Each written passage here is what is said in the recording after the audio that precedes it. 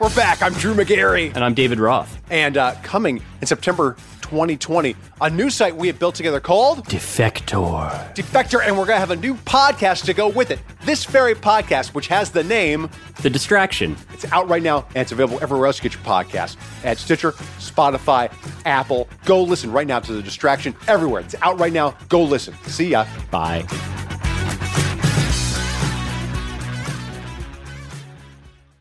I can legitimately say fatherhood made me a way better husband. Dead ass. Yo, dead ass. I agree with that. Dead ass. And if you told me that I was going to have a whole baby in a blow-up pool in our bedroom, I'd have told you, hell no. But you did it. I did it. Dead ass. Dead ass. Hey, I'm Kadeen. And I'm DeVal. And we're the Ellises. You may know us from posting funny videos with our boys. And reading each other publicly as a form of therapy. Wait, I make you need therapy? Most days. Wow. Oh, and one more important thing to mention, we're married. Yes, sir, we are.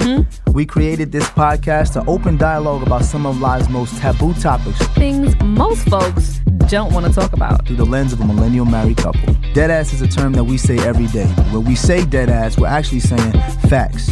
100. The truth, the whole truth, and nothing but the truth. We about to take pillow talk to a whole new level. Deadass starts now. I remember one time in particular, I was taking Jackson to school, and this was when you and I were having an argument in the morning. And me and Jackson, that's our time in the morning. The two of us, we have our handshake. We don't even listen to the radio so much. We just talk, and I prepare him, right? And he was getting ready for first grade, so we were on our way to school, and we had done this. This was probably about in November. So we had our routine already, and we're on our way to school, and there's no music playing, and it's just quiet. Because you and I was arguing that morning. Yes. And I didn't feel like talking to nobody. I was just trying to regroup from the argument we had.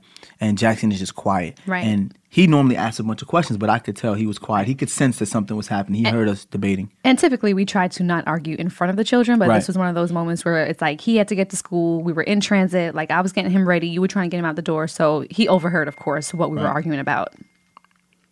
So for me, I was like, let me just focus on getting him to school so that I can come back and we can finish discussing what we were talking about.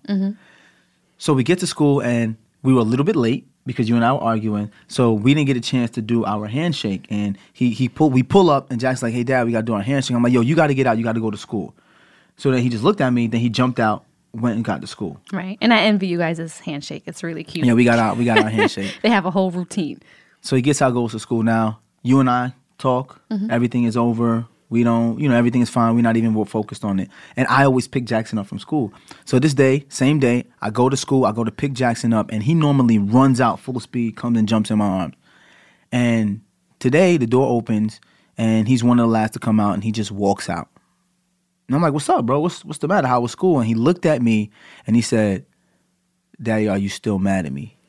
No. And at that point, all I could think was, wow, how did I must be the worst person in the world. Yeah. You only have one job as a parent, and that's to make sure that your children are prepared to be as successful and productive as they can be. So his little self was definitely at school all day. And that's Jackson's personality in general. Like, he's such a, caring, sensitive kid. So I know he was at school thinking all day, Daddy is probably mad at me. And I was so hurt because I was like, yo, That here hurt I me am. too. It really had nothing to do with him at all. Right. But he spent all day in school, 6-7 hours thinking, what did I do to make Daddy mad at me? Knowing it had nothing to do with him. And it was at that point that I realized that I have to change the way I project what I'm going through on the people around me.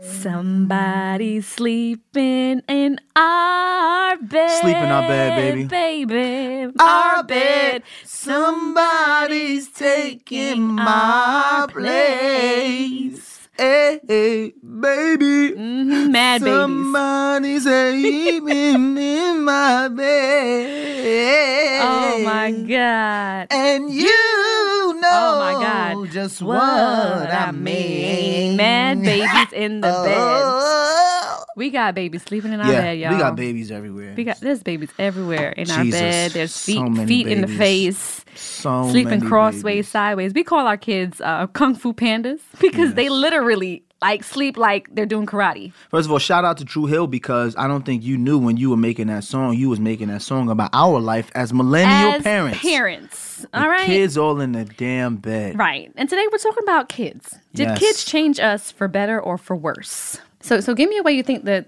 the kids have changed your life, or our lives. It can be either.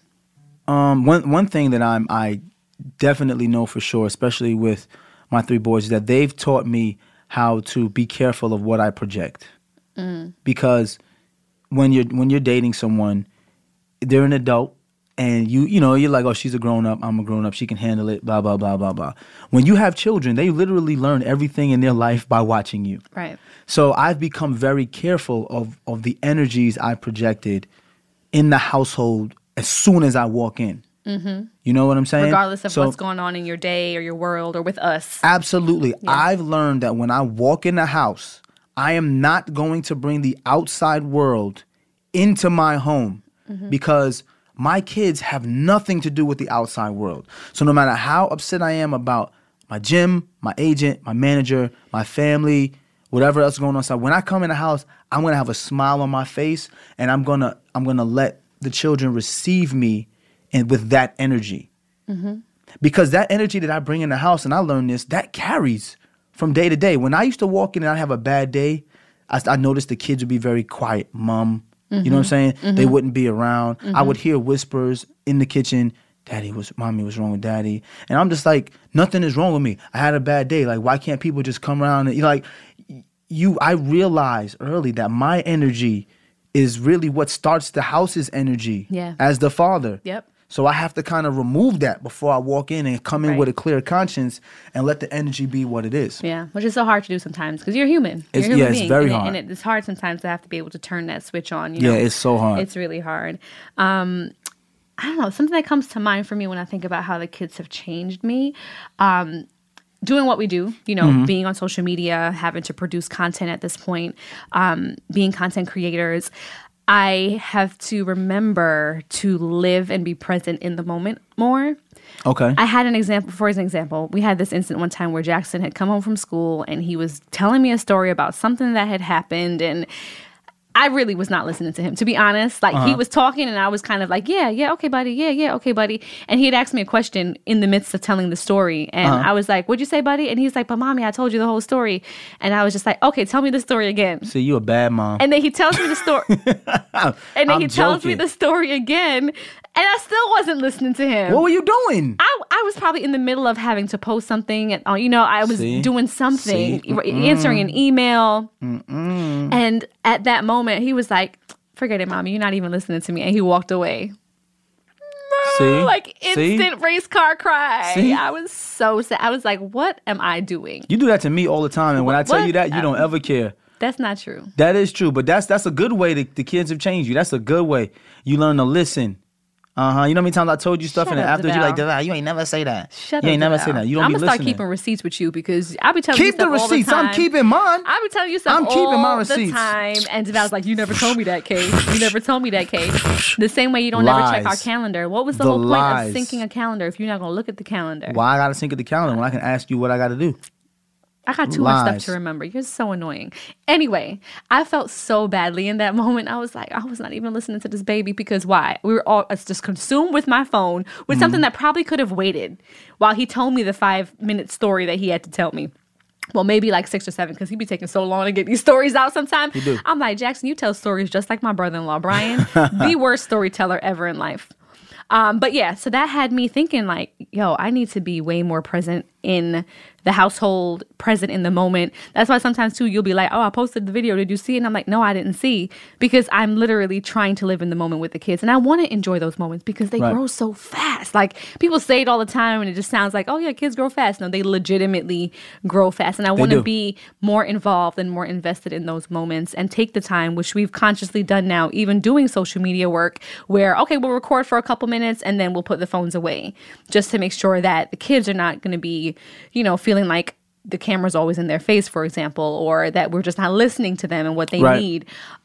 So yeah, that's one thing that I definitely had taken away from my experiences so far, even with Jackson and the kids, is just really enjoying that time with them.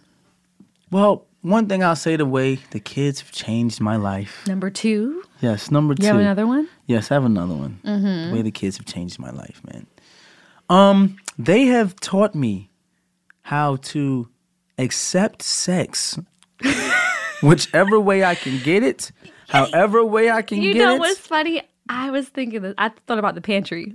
I'm not even talking about. I'm talking about the other day with Cairo.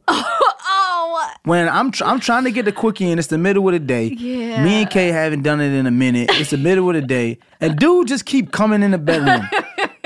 So I'm giving him stuff to give to Jackson, and I'm like, hey, giving him tasks. Give this to your brother right now, and stay in the living room. Do not come back. Go in the living room right now. So then I give him something. And I'm starting to get into my groove. I'm getting into my groove, and then boom, door busts open. Again. I'm like, hey, didn't I tell you to give? Didn't I? He's like, I gave it already. So I'm like, yo, here, you see this?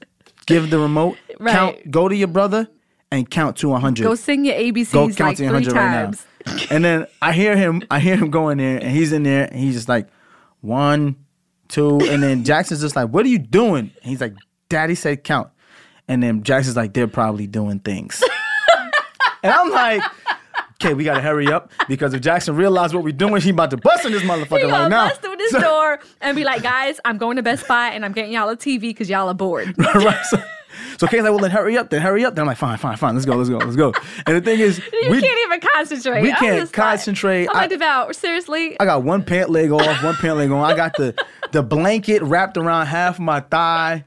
And like I'm doing it and I'm staring right at the door the whole time. Like I'm just doing it and staring at the door. That just goes to show how the male and female body is different. Because I can't even function and concentrate, but he can still do this with all the other things going on. I'm a pro. All right. I'm a pro. My God. But that's the kids have trained me to be like, you know what? Yeah. If it's gonna take this 2-minute quickie to get this in, I'm gonna have to do it because shit.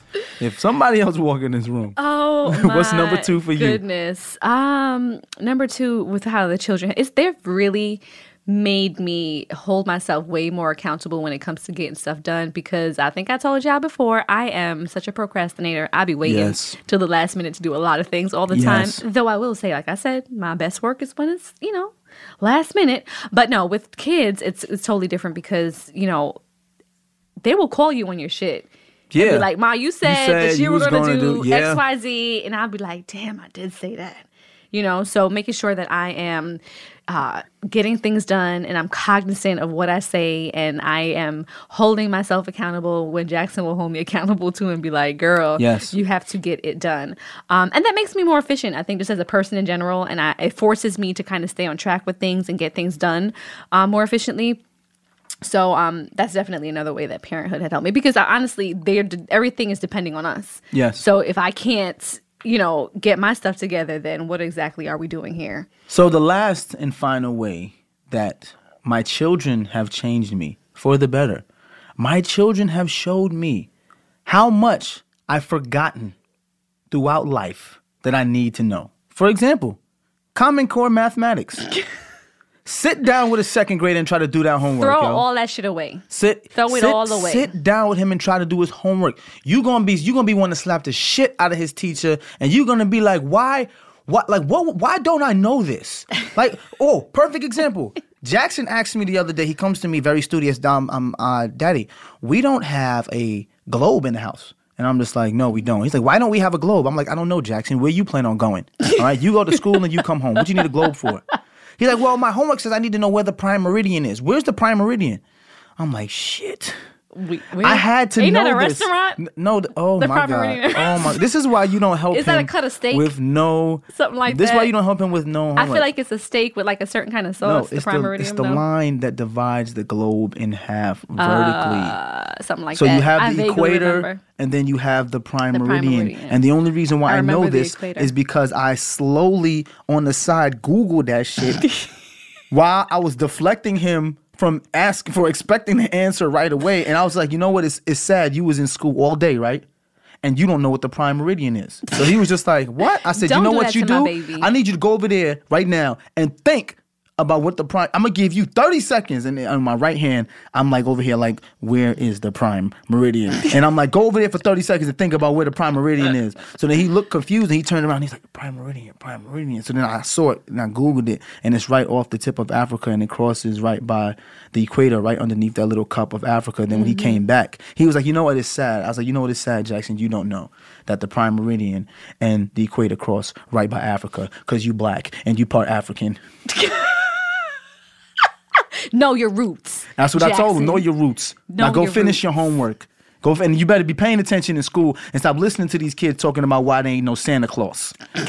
I flipped that whole shit. That's what you do as a parent. I flipped that whole shit, and now he's like, my dad mad smart. He knew all that, and he knew that Santa Claus is. You're lucky real. I wasn't there, because I'd be like, let's plan a family trip to the Prime Meridian. Where's that at? You know, like, I'm always looking for a vacay. I know. Give me all the things. It's in the middle of the ocean. It's in the middle of the ocean. Oh. Yeah, see. Damn. All right, so we're gonna get in a yacht off the coast of Africa. It's gonna cost me money, and we're going to be right in or on the prime meridian. Whatever your ideas are, always cost me money. The closer to the equator I am, the better my tan is. So. Oh, gosh. So vain. And I think lastly, my children have shown me that I have a strength that I did not know I had. Yes, you do. If anybody told me that I was going to get a midwife, have a baby in my house, that you were going to help me flip the baby in utero, because remember at one point Kaz was facing the wrong way, and my midwife was like, listen, I'm going to give y'all some exercises to do. And this baby's going to flip by the grace of God. And he sure did. Like she said, she knew my body down to a T, which was amazing. And I had this baby at home in our in a pool in our room with our family and friends around. You did that. We were able to document it. Had you told me that before, I would have been like, hell to the gnaw. But you find a strength that you thought you never would have imagined when you have children. And you continue to remind yourself about the badass that you were when you have those kids, to then say, you know what? I can do almost anything as a mom, as a woman, as a wife, anything. Talk about, I ain't even got nothing to say about that. That's the truth. I've seen you do some things in the last 10 years. As a husband, I'm just proud of you. I feel like my children changed me for the better. Mm-hmm. They changed me because you know why? Because children are unapologetic. Really? Yes. They are as raw as they come. Yes. They are super honest. Yes. They're little sponges. Yes. They pick up everything. Yes. They pick up germs. And they say everything. How they're feeling. They do. They say. I think there's a lot to learn from kids in that circumstance, like communicating effectively. Absolutely. Yeah. Absolutely. So tell me, when I first told you about Jackson, being pregnant with Jackson rather, because we had just gotten married, we were on our honeymoon in Jamaica, and came back as 3. What went through your head when I was like, babe, we're about to be parents? I hope it's a boy. That's the first thing that came to my mind. Like, I hope it's a boy. I just want someone to pass off the Ella's name to. I want somebody that I can just do all the things that I wanted to do as a young kid and a man. I wanted to be able to just pass it on to him. So that was my first thing, is I hope it's a boy. I thought the opposite. I was like, I want this baby to be healthy. Please, Lord, I thank you for this blessing, and I need this baby to be healthy, because it's different as a woman carrying a child. I can understand that. You don't want your body to do anything but nurture and grow this baby to be a healthy human being, girl or boy. So when people say, oh, you want a girl or boy? Oh, I want a healthy baby. It's not cliche at all. No, it's not. It is legitimate. Like, you are just hoping to do every single right thing, because you feel like from that moment of conception, you want to do every single thing in your power to ensure that you're doing every single thing right. Every doctor's for trip. this child. Every doctor's trip was like, let's make sure everything's good. And I remember one of the first doctor's trips to Sonogram was like, well, his foot seems to be a little off, may have a clubbed foot. Yeah, this was at our 5-month anatomy sonogram. Right. So, and then they showed us the foot. And we found out Jackson had a clubbed foot. And it was severely clubbed. Right. And, my first thing as a dad, and this is full transparency as a dad, you like, I want my son to be a beast athlete. You know, I'm an athlete and a retired NFL athlete. My son has to be an athlete. He has to be big, strong, fast. He has to be able to compete. So now you find out that he may be born with what may be a disability depending on the severity of the club foot. Right. Your first thing is like, man, like, all right, well, you know, we're going to have to get through this. Like, we're going to find a way. I asked the doctor immediately, like, you know, well, what does that mean? Right. And me, I begin to backtrack and I'm just like, what did I do that caused my baby to have a club foot? Like, did I sleep wrong? You know what I mean? Did I not take my prenatals as early as I thought I should? So many things. Did you boil the baby? One time she thought she boiled the baby. She got in the bathtub.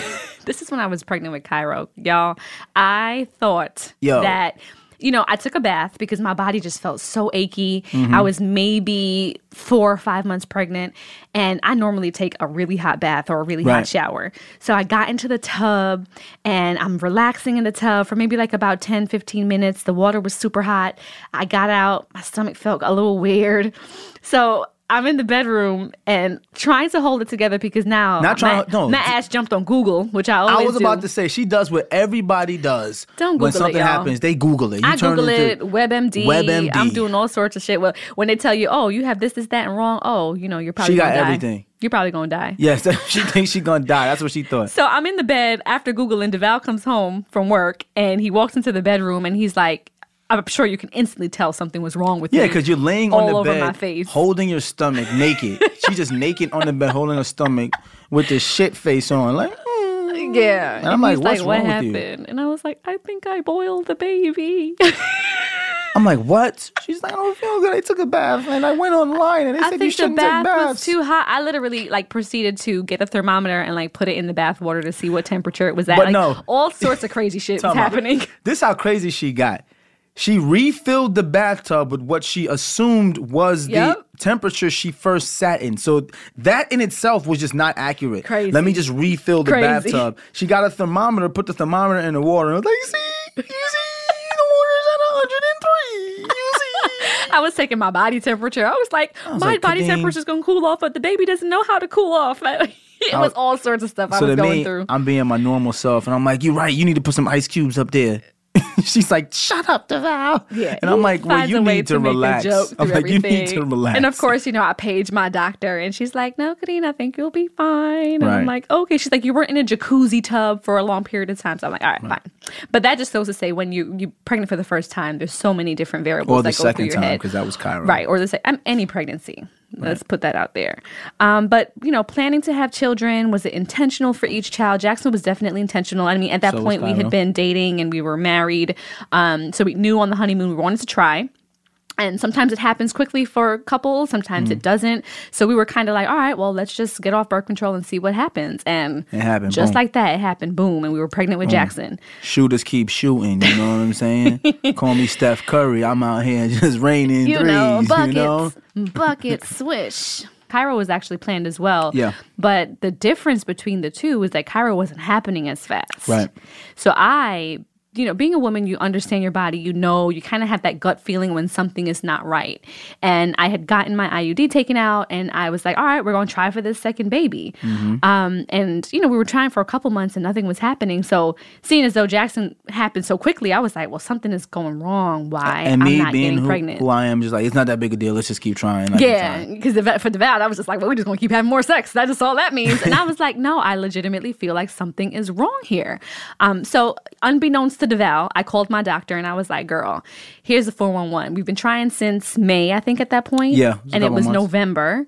And I was like, nothing's happening. And she's like, well, let's just do some investigation. We'll start the first round of what happens when someone suspects that they're not fertile anymore. Right. So I went in for an exam called an HCG.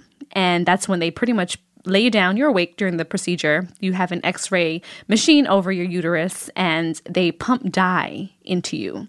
So once the dye goes in, it kind of illuminates on the screen so you can see how the dye is flowing. And it checks for any blockage, scar tissues, things like that. And I'm loosely telling you guys, I'm no medical professional, but I'm loosely telling you my understanding of what it was and what I experienced. So we can see the dye going through. And it gets through to my fallopian tubes. And one tube, it was slowly kind of trickling through. I think it was on the right side. But on the left side, we realized I had blockage. Right. So that was probably a lot of the reason why, depending on what side I was ovulating on, the sperm was not able to get through. Right. And at that point, the doctor said to me, Miss Ellis, what I can do is try to flush your tubes. I'm going to give a nice forceful push, which was super painful. Oh my gosh. You don't even have a uterus, but you feel it, right? My uterus hurt. My man uterus hurt. So he pumped the dye through like a really forceful gush. The pain was excruciating. It was like severe cramping. But then we saw the dye flush right through the tubes. And at that point, I was like, thank God. I was praying so hard. I was like, please, I need this to work. Yo, women put up with a lot. We sure do. Let me tell you something, gentlemen. And I've watched my wife give birth 3 times. And men always ask me, like when we talk about the sex stuff, like, how is it with you and your girl, man, with sex? I said, I'm going to tell you why. Watch your women go through what it takes to produce a child. Mm-hmm. Have a baby, nurse a baby, deliver a child, prepare for her reproductive organs. I watched Kay go through some stuff over the last 10 years, which makes it a little bit easier for me to say, you know what? She don't feel like having sex tonight, I can rock with it. Right. Because I ain't never had my tubes flushed. I've never been lacerated in my cervix 24 inches. I never had to almost get a blood transfusion after my first child. Yeah. I never had to get an epidural. Like there's so many things that women go through with this whole process that it makes you respect where they are with their bodies when they say they don't want to have sex at a certain point. And this is the truth, guys. To be 100% honest, it's easy for me to say, we don't have sex. All right, I could rock with it because of this. And nothing changes for the guys. Like, nothing changes for y'all. Nothing. And there's so many things that change for us. And, once I left that doctor's appointment and he flushed my tubes, he literally looked at me and he was like, congratulations, Miss Ellis. He's like, you'll be pregnant in like a week or so. He was like, give yourself 24 hours and go for it. And I was like, all right, thanks. I'll give it a try. And it was like Drano up in them tubes, let me tell you, because I told Val, he said 48 hours because I knew he's going to be ready to jump my bones after 24. So I wanted to give myself an extra rest day. She just been lying. You realize she been lying about the whole story. Unbeknownst to the Val, I called my doctor. He said 24. I told the Val 48. Well, I called my doctor because I'm like, I know my body. Something is not right. And then this doctor told me to wait 24 hours. I waited 48. And literally, we were out at a New Year's party. I had the procedure on the 2nd of January, and I was probably pregnant with Cairo by January 4th. Yes, like legitimately. That fast. That fast it happened. So shout out to that doctor who did my exam for me and to my doctor who held my hand through that procedure. It's important to say, especially in our community, go to the doctor. If you feel like something is not right, go see a doctor. Absolutely. You don't have to say, I'm probably going to get some slack for this, but, we'll pray on it. No, there are medical professionals who know these things that can help you. Absolutely. And guess what? God created the medical professionals. Absolutely. So you can pray on it and then go to the doctor. In conjunction with... Because if we hadn't gone to the doctor, praying the whole way through that procedure. So right, and if we hadn't gone to the doctor, we wouldn't have our last two because the blockage came from mucus that developed potential over mucus. time. I don't know exactly what it was, mucus. But any blockage it wouldn't have happened. No, it wouldn't have happened in that circumstance. So and also too making sure that you are having a doctor who will be an advocate for you and will listen to you, which is extremely important, especially for women of color who are having children. Yes, who are having pregnancies and childbirth. There are too many Black and brown women dying during childbirth and pregnancy, and that is an issue. And my midwife and I talk about it all the time, and I need to have her on the show. Part of the reason why we ended up having a home birth with Kaz was because we almost lost Kadeen with Jackson. She was lacerated and she was bleeding out when Jackson was born. The epidural, she got stuck 3 times with the epidural in the hospital. It was a bad epidural job and everything. And thank God for my doctor, rushing me into surgery. I had to get like 27 stitches in my cervix. It was crazy. It was crazy. And that might be low-key in part why we had waited so long between Cairo and Jackson. Yeah, it was a lot. I'm not going to lie. I, as a husband, after Jackson came out fine and Kay was fine, I did at one point say to myself, like, I am not having no more kids. Like, if that's what it is where I might have almost lost my partner, I'm like, nah, I'm not with it. Like, we good here. First of all, the epidural scared me because she had to get stuck 3 times. And, they always have these stories about when women say something don't feel right and the doctor is always just like, no, you did something else. We went through that. Yeah. The woman stuck Kadeen. She's like, you moved. And I was like, yo, she didn't move. Also, gentlemen, you have to be involved with this process. I was there next to Kadeen when they took Jackson out, they rushed Jackson because he had the club foot. They rushed Jackson out, and Khadeen is sitting there and she's fading in and out. And I'm like, yo, everybody left the room. And it's just me and Khadeen. And I'm like, how you feeling, babe? She's like, And I'm like, yo, you all right? You all right? Yep. I go down to the bottom to see if everything's all right, and she was bleeding out. Had I not gone down there to check and then say, Ma, can you come look at this? Yeah, exactly. And I called my doctor over real quick and everything, and she was on it. She was on it. She was on it. But had I not called her mom, and her mom not being a nurse, look down there and say something doesn't look right, everybody was gone. And it's important that, you know, as a man, you make sure that your woman is good. And if she says she's not good, you flip over every table in that hospital until somebody lists, say, yo, my wife or my girlfriend says she's not good. Somebody better come in here. Yep. Because that's so you have to be your own advocate. You have to be your own advocate.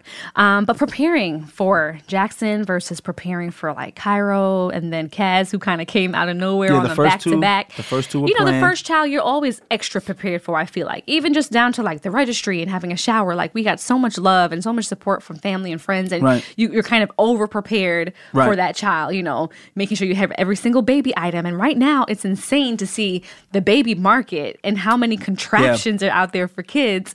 But aside from just those, you know, material things, you want to make sure that you as a parent are on the same accord, or as a potential parent with your spouse, you know, or if you're co-parenting with someone, you both have to be on the same accord about what kind of values you're instilling in your children. Your parenting styles and how it may be different. How you were raised then can impact you being a parent to your children, or raising boys versus girls. Like there's so many different things that go into being a parent. And I feel like with Jackson, you know, we definitely had conversations about what we wanted for our children in terms of like, you know, type of schooling, or, you know, core values and morals, and sharpening that moral compass that your children are going to have. Those are conversations that Deval and I had early on. So we were kind of on the same accord, even though our parenting styles tend to be a bit different at times.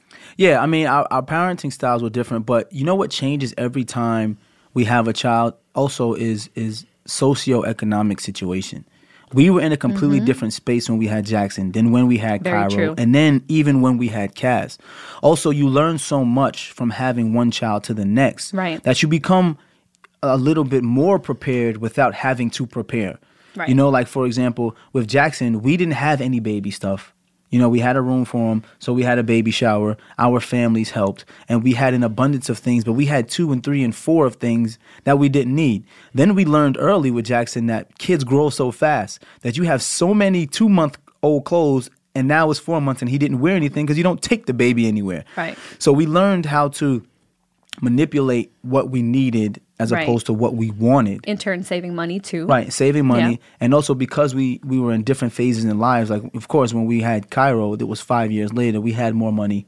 So we were able to do a little bit more and plan better. And then when we had Kaz, it was immediately 15 months later. So everything we had from Cairo, we just used for Kaz because they were both boys. Poor Kaz. Like, Kaz got everybody's hand-me-downs and everything. No, poor Kaz. He had all of the stuff that Cairo didn't even wear. That's true, because we did have a lot of things. We had a bunch of stuff that Cairo didn't wear. Like, it's not poor Kaz. I feel poor whoever's a child who doesn't have anything. But this kid had all of the stuff that Cairo never used. Absolutely. And I'm very, very conscious about when our babies outgrow things, whether it's appliances or, you know, things, I'm passing it down to the next mom who may need it. You know, like things are never just going, you know, in the garbage. Like we're always recycling because someone can always benefit from that. But preparing is different for every child, depending on where you are financially and what number the child is, also which sex the child is. So things are very different. And also, too, I feel like being able to juggle the children where everyone feels like they get their time is always something that we kind of struggle with, but we are cognizant of, because you never want one child to feel like, you know, for example, you hear about the middle child syndrome that always happens. And I always say Cairo will be the middle child, like no middle child left behind. Because no middle child, you know, I hear from people that say like, oh, I'm a middle child and I felt like I was overlooked. And I feel like it's funny, the dynamics of our children and their personalities, because Cairo's personality as our middle child, he is so vibrant and so full of life and so demanding that he's going to be like, I'll be damned if y'all overlook me, because this is what's happening, you know? If there was anybody I was concerned about, it was Jackson. because we went from Cairo right to Cass, and that was a lot of time that is you have to spend with two kids. They're almost like twins. So you get one, I get one, and then there's Jackson. There's Jackson. And Jackson was by himself for so long, so Jackson was getting it from everybody. Like he was the only nephew and grandchild on my side. On your side of family too, he was like the next grandchild. After your brother's daughter. But then Aiden came right after Jackson, so he could share that. And the thing is, Jackson's personality is very different. Yeah. He's a very giving soul. Right. So I don't think he was fighting for attention from anyone. Right. But what you did that I learned very quickly was you made sure that everybody got a day. Yeah. So for example, Kay plans a day where both the youngest kids, Cairo and Kaz, are with her mom, and we just take Jackson for the whole day. Right. Then there's a day where Jackson is with my brother, and then Kaz is with her mom, and then Cairo gets his own day with mommy and daddy. And we try to rotate so that they never feel like I always have to do stuff with my brothers. Right. Because that mommy guilt, it's a bitch. What is mommy guilt? What is that? Mommy guilt is when you feel like you are never doing enough for each child or even your husband. I have the mommy and the wife guilt all the time. And then I start to feel the guilt for Kadeem guilt. Like, where does Kadeem fall in this whole mix of being Kadeem the individual who's not the mom and the wife? Well, I feel like I do.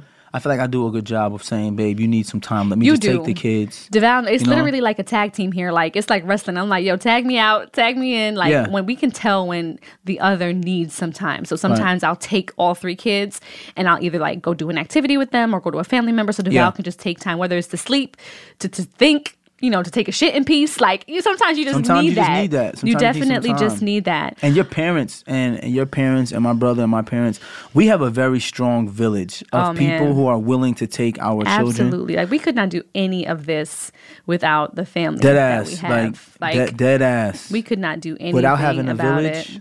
It's almost impossible. Yeah. And having the village and somewhere to dump our kids, let's talk about keeping the romance and like quality time going with kids. Because it's hard. Like, you get wrapped up in being working parents, and then I still want to love my man every now and again. Thank you. I appreciate that. This is what I will say. Your mom is the best with knowing that kids, you guys need your time. She does. Bring my boys, and you guys go every Friday. Yep. Into Saturday. We know for a fact that we can drop the boys to Mimi's house. Absolutely. Like, we know that every Friday. If she don't get them for Friday, she's like, she's bringing down my phone.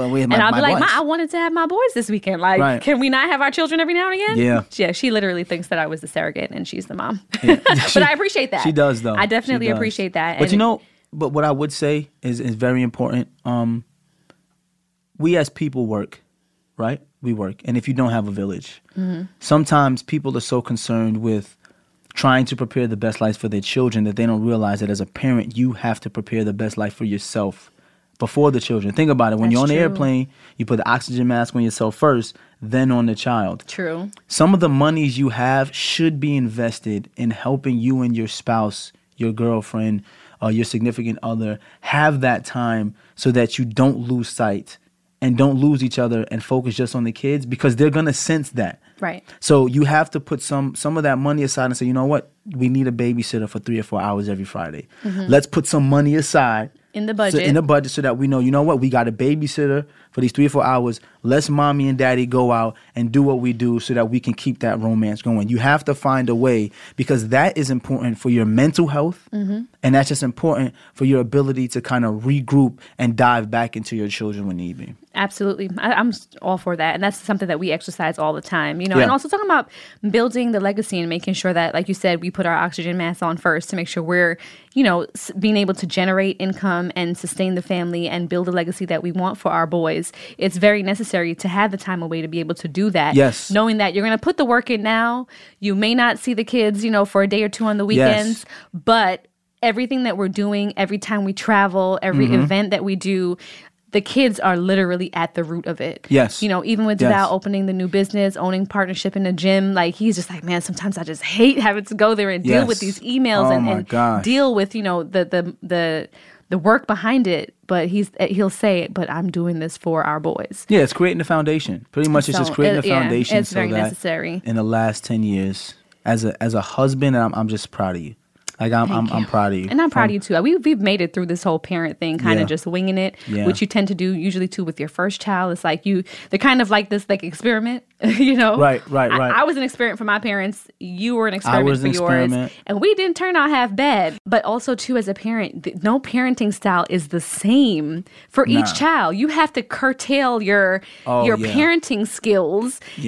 Depending on the child. The same way, not everyone learns the same way. Everyone learns differently. You know, you may have somebody who is more of a traditional style learner versus a progressive learner. So those are things that we had to research as parents. Like, do you want your child to go to a progressive school versus a traditional school? And everything is different depending on the child. Yo, I don't think there's a right and wrong, though. Like, I just want to know why. Right. I don't ever look at my parents and be like, you know, like, damn, like you shouldn't have done that. Because I would never say to my parents, you shouldn't have done that. Right. Because there's no way they could have known. The same way when I look at some of the stuff I did with Jackson, and I say, I shouldn't have done that. You know, as hard as I was on him at 2 and 3 and 4, thinking that he was supposed to be at a different point. And then now I have 2 younger sons, and they get away with more than what Jackson got away with, because I'm like, they're 2, they're 3, they'll get over it. And I know Jackson's going to probably look at me and be like, yo, you acting totally different, bruh. He is, because I did the same thing with my parents. Yeah, absolutely. So yeah, to answer that, I mean, we're still adjusting to change. Every day is a different experience. Every child is different. Every day is different. The circumstance is different. Yes. And we just kind of roll with the punches. So there's no recipe. There's no book for this. Nah, and I know it's going to be different. You gotta do what works for you. As they go from being toddlers to children to pre-adolescents to adolescents to young adults. There's going to be so many different changes. Technology is going to change. Absolutely. Socioeconomically, we're going to change. So you think about the 6 to 7 year difference between Jackson and Kaz, and I know we went through this in my home. Jackson is not going to get things that Kaz at his age is probably gonna get.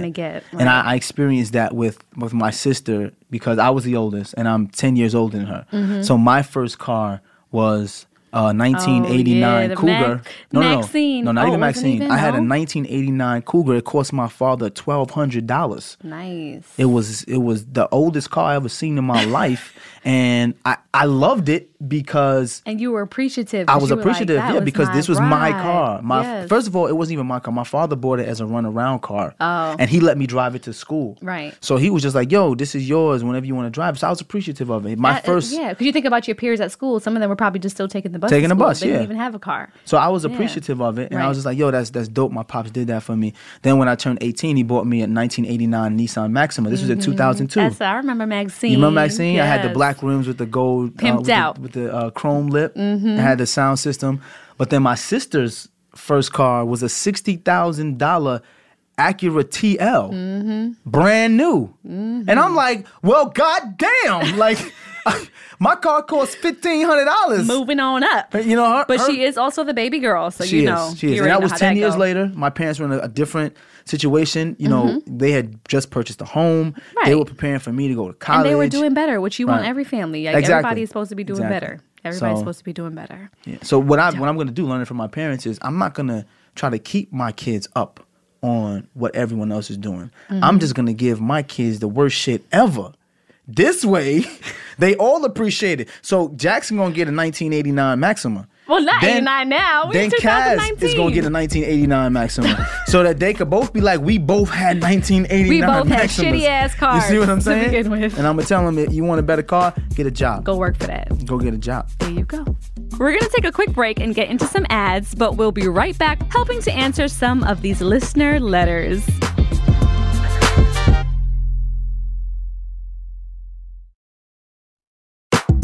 This for the record. There it is, a win for the ages. Tiger Woods is one of our most awe-inspiring sports icons. And his story, it comes with many chapters. I am deeply sorry for my irresponsible and selfish behavior. But here it is. The return to glory. This is All-American, a new series from Stitcher, hosted by me, Jordan Bell. You realize Tiger Woods doesn't know who he is. Best in the history of golf. No question in my mind. And this season, with the help of journalist Albert Chen, we're asking, What if the story of Tiger Woods that the media has been telling, what if it's been completely wrong? All-American Tiger is out now. Listen in Stitcher, Apple Podcasts, or your favorite podcast app. All right, time for the listener letters. Let's see what y'all came up with. What questions are y'all throwing our way this time? Any advice for millennial newlyweds also expecting their first newborn? Help us, LOL. Okay, so she needs help. Here's the first thing I'm gonna speak to the gentleman. Mm-hmm. Understand that your life is gonna change. As a husband, your wife is gonna change. Her body is gonna change, and don't expect that when the baby comes, things are gonna get better. Because I know during pregnancy, they automatically assume, once the pregnancy is over and the baby comes, it's going to be better. No, that's when shit really hits the fan. Mm-hmm. And not in a bad way, but that's when you're really going to both have to lean on each other, especially if your wife or girlfriend decides that she's going to nurse. So now you're going to have another 6 months of her having to be up every 2.5 hours. Right. And sleep deprivation is very real. And it's going to create some emotional highs and lows. And as men, we have to know that we're going to have to help them cope through that. So just expect that once the baby comes, it's going to be great, but there's going to be a lot more to do for the next 6 to 9 months. Absolutely. And I think for both the parents in this situation, lean on whatever help you get. Don't be afraid to ask for help. Yeah. But also, too, don't be afraid to ask for space, because it being a first child, you're going to have a ton of family and friends who are going to want to be there. And their intentions are going to be great because they're going to want to help and they're going to want to see the baby. But don't be afraid to take those first couple of days when you get home to just learn who this baby is with you and your spouse, or with you and your partner, because that's very, very, very important. And then at that point, you can say to your friends and family in the very beginning, at this time, we're just taking some time to enjoy the three of us. Right. And when we're accepting visitors, we'll let you all know, because we know you're so excited to help and to see the baby, because it can be overwhelming having the baby. And then you're trying to figure out how to coexist with this new little life, and you're tired and you're moody and you're trying to recuperate and you're sore, so it's really nice to be able to set those boundaries. Yeah, set the boundaries. Set the boundaries early, even before the baby comes, so no one feels no type of way. Yeah. But if you do need the help, then you can tag in, your mom or your mother-in-law or a friend or a sister who can then come in and help you. And don't be afraid to ask for that help. And trust your maternal instinct. Trust what your way of doing things. You're going to get a ton of advice, but trust the way you feel is best for you and your child, because naturally it's going to kick in. And it may not right away, because some women don't necessarily always feel the attachment right away to that baby, but it'll come. And just know that the worst time is going to be that initial homecoming. Right. That's going to be where it's a little bit of that not knowing, that unsureness of this is our new baby, we're newlyweds. That's going to be the hardest time, but it gets better every single day. And once you get into the groove, you'll be fine. So don't panic that everything is changing initially, because everything changes initially, but that initial homecoming is the worst that it's going to feel, and then it gets better as you get in the groove. It does. So congratulations and enjoy. And love up on that baby. Be ready when it comes. Amazing. Have fun. Life-changing. So DeVal, you want to go ahead and read that? Do you and DeVal have the same parenting styles? If not, is there a conflict between the two? I think we align with a lot of our parenting, beliefs, though our styles and our approaches are different. The beliefs are core beliefs. So our way at achieving it may be different. But I do look to and I lean on DeVal a lot, because, him being a father, him being a man, having once been a boy, my strategy sometimes with dealing with just Jackson, for example, because he's a little older and of course we converse with him a lot more.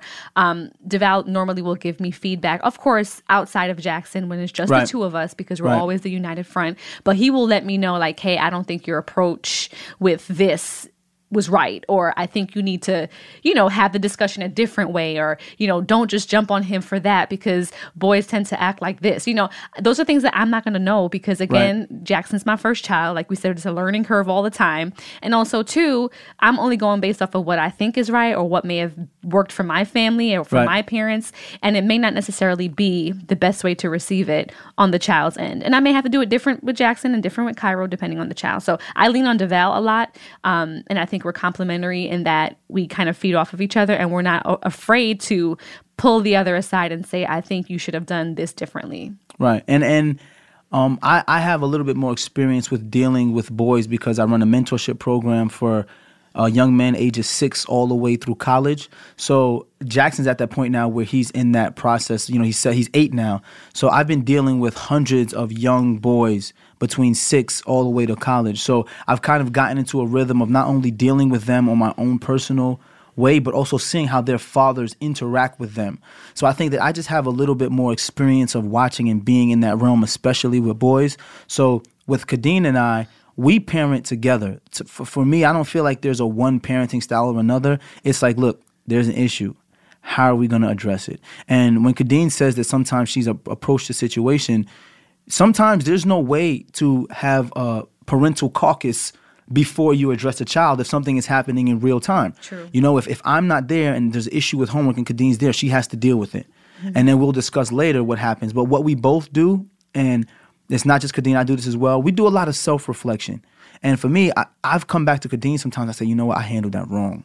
I shouldn't have said that. Like that. I shouldn't have done that. Right. And a lot of it is bouncing off of each other. I'll ask her sometimes. I'm like, do you think I was a little too hard? I was a little too soft? And sometimes she's like, yeah, or nah, I think you handled that the best way you can. Mm-hmm. Like, we do check in with each other on how we're going to deal with our children because we want them to respect the both of us, even if we're not in the room. So, for example, I don't ever want it to be a thing where, daddy's not here, so I know I can get over on mommy. Or mommy's not here, I know I can do this because daddy's watching us. So we definitely spend every night, and when I say every night, we spend every night kind of recapping what happened throughout the day and what did you go through with the boys that we feel like we can fix or change. No, absolutely.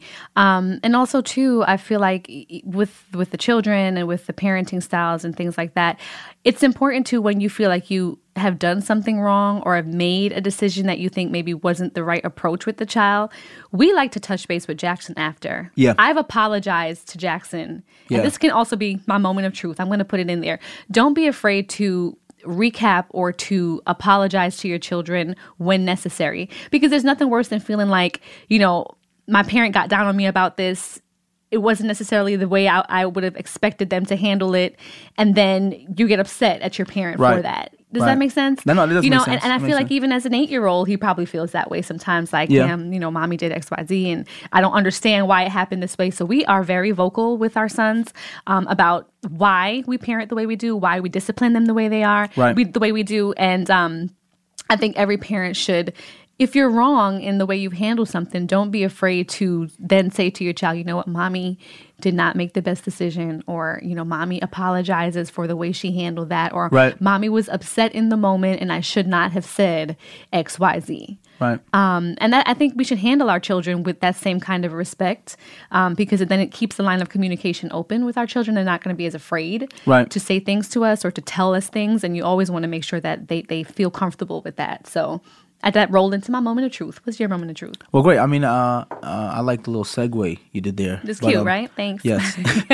My moment of truth is this. If you really want to parent and parent well, the first thing you need to do is look back into how you were parented and see how are you going to transfer what you've learned into what you plan to pass forward into your children. Yeah, and I think that it's important for people to do that, because sometimes as people, we don't even know why we're parenting a certain way. It's just, hey, that's how I was taught.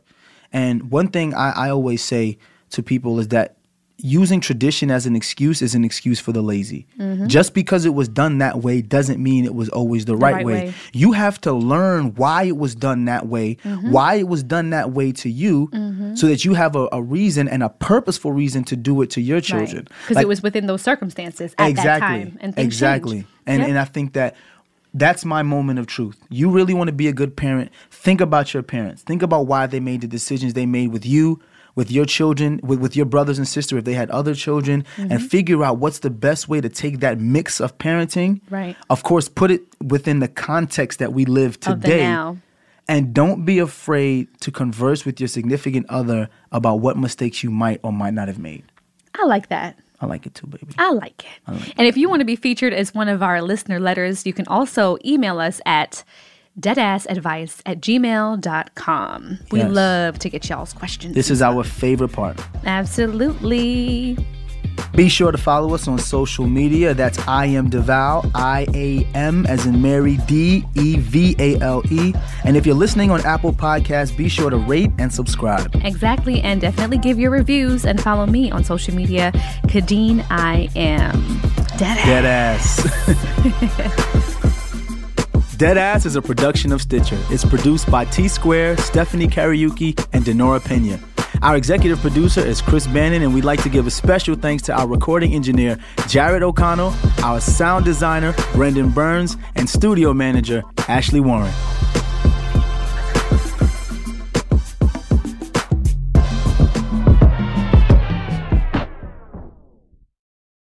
We're back. I'm Drew McGarry. And I'm David Roth. We have a podcast going on right now as part of the Stitcher Network called The Distraction. That's available everywhere you get your podcast. At Stitcher, Spotify, Apple. Go listen right now to The Distraction. Right now, it's out. Do it, please.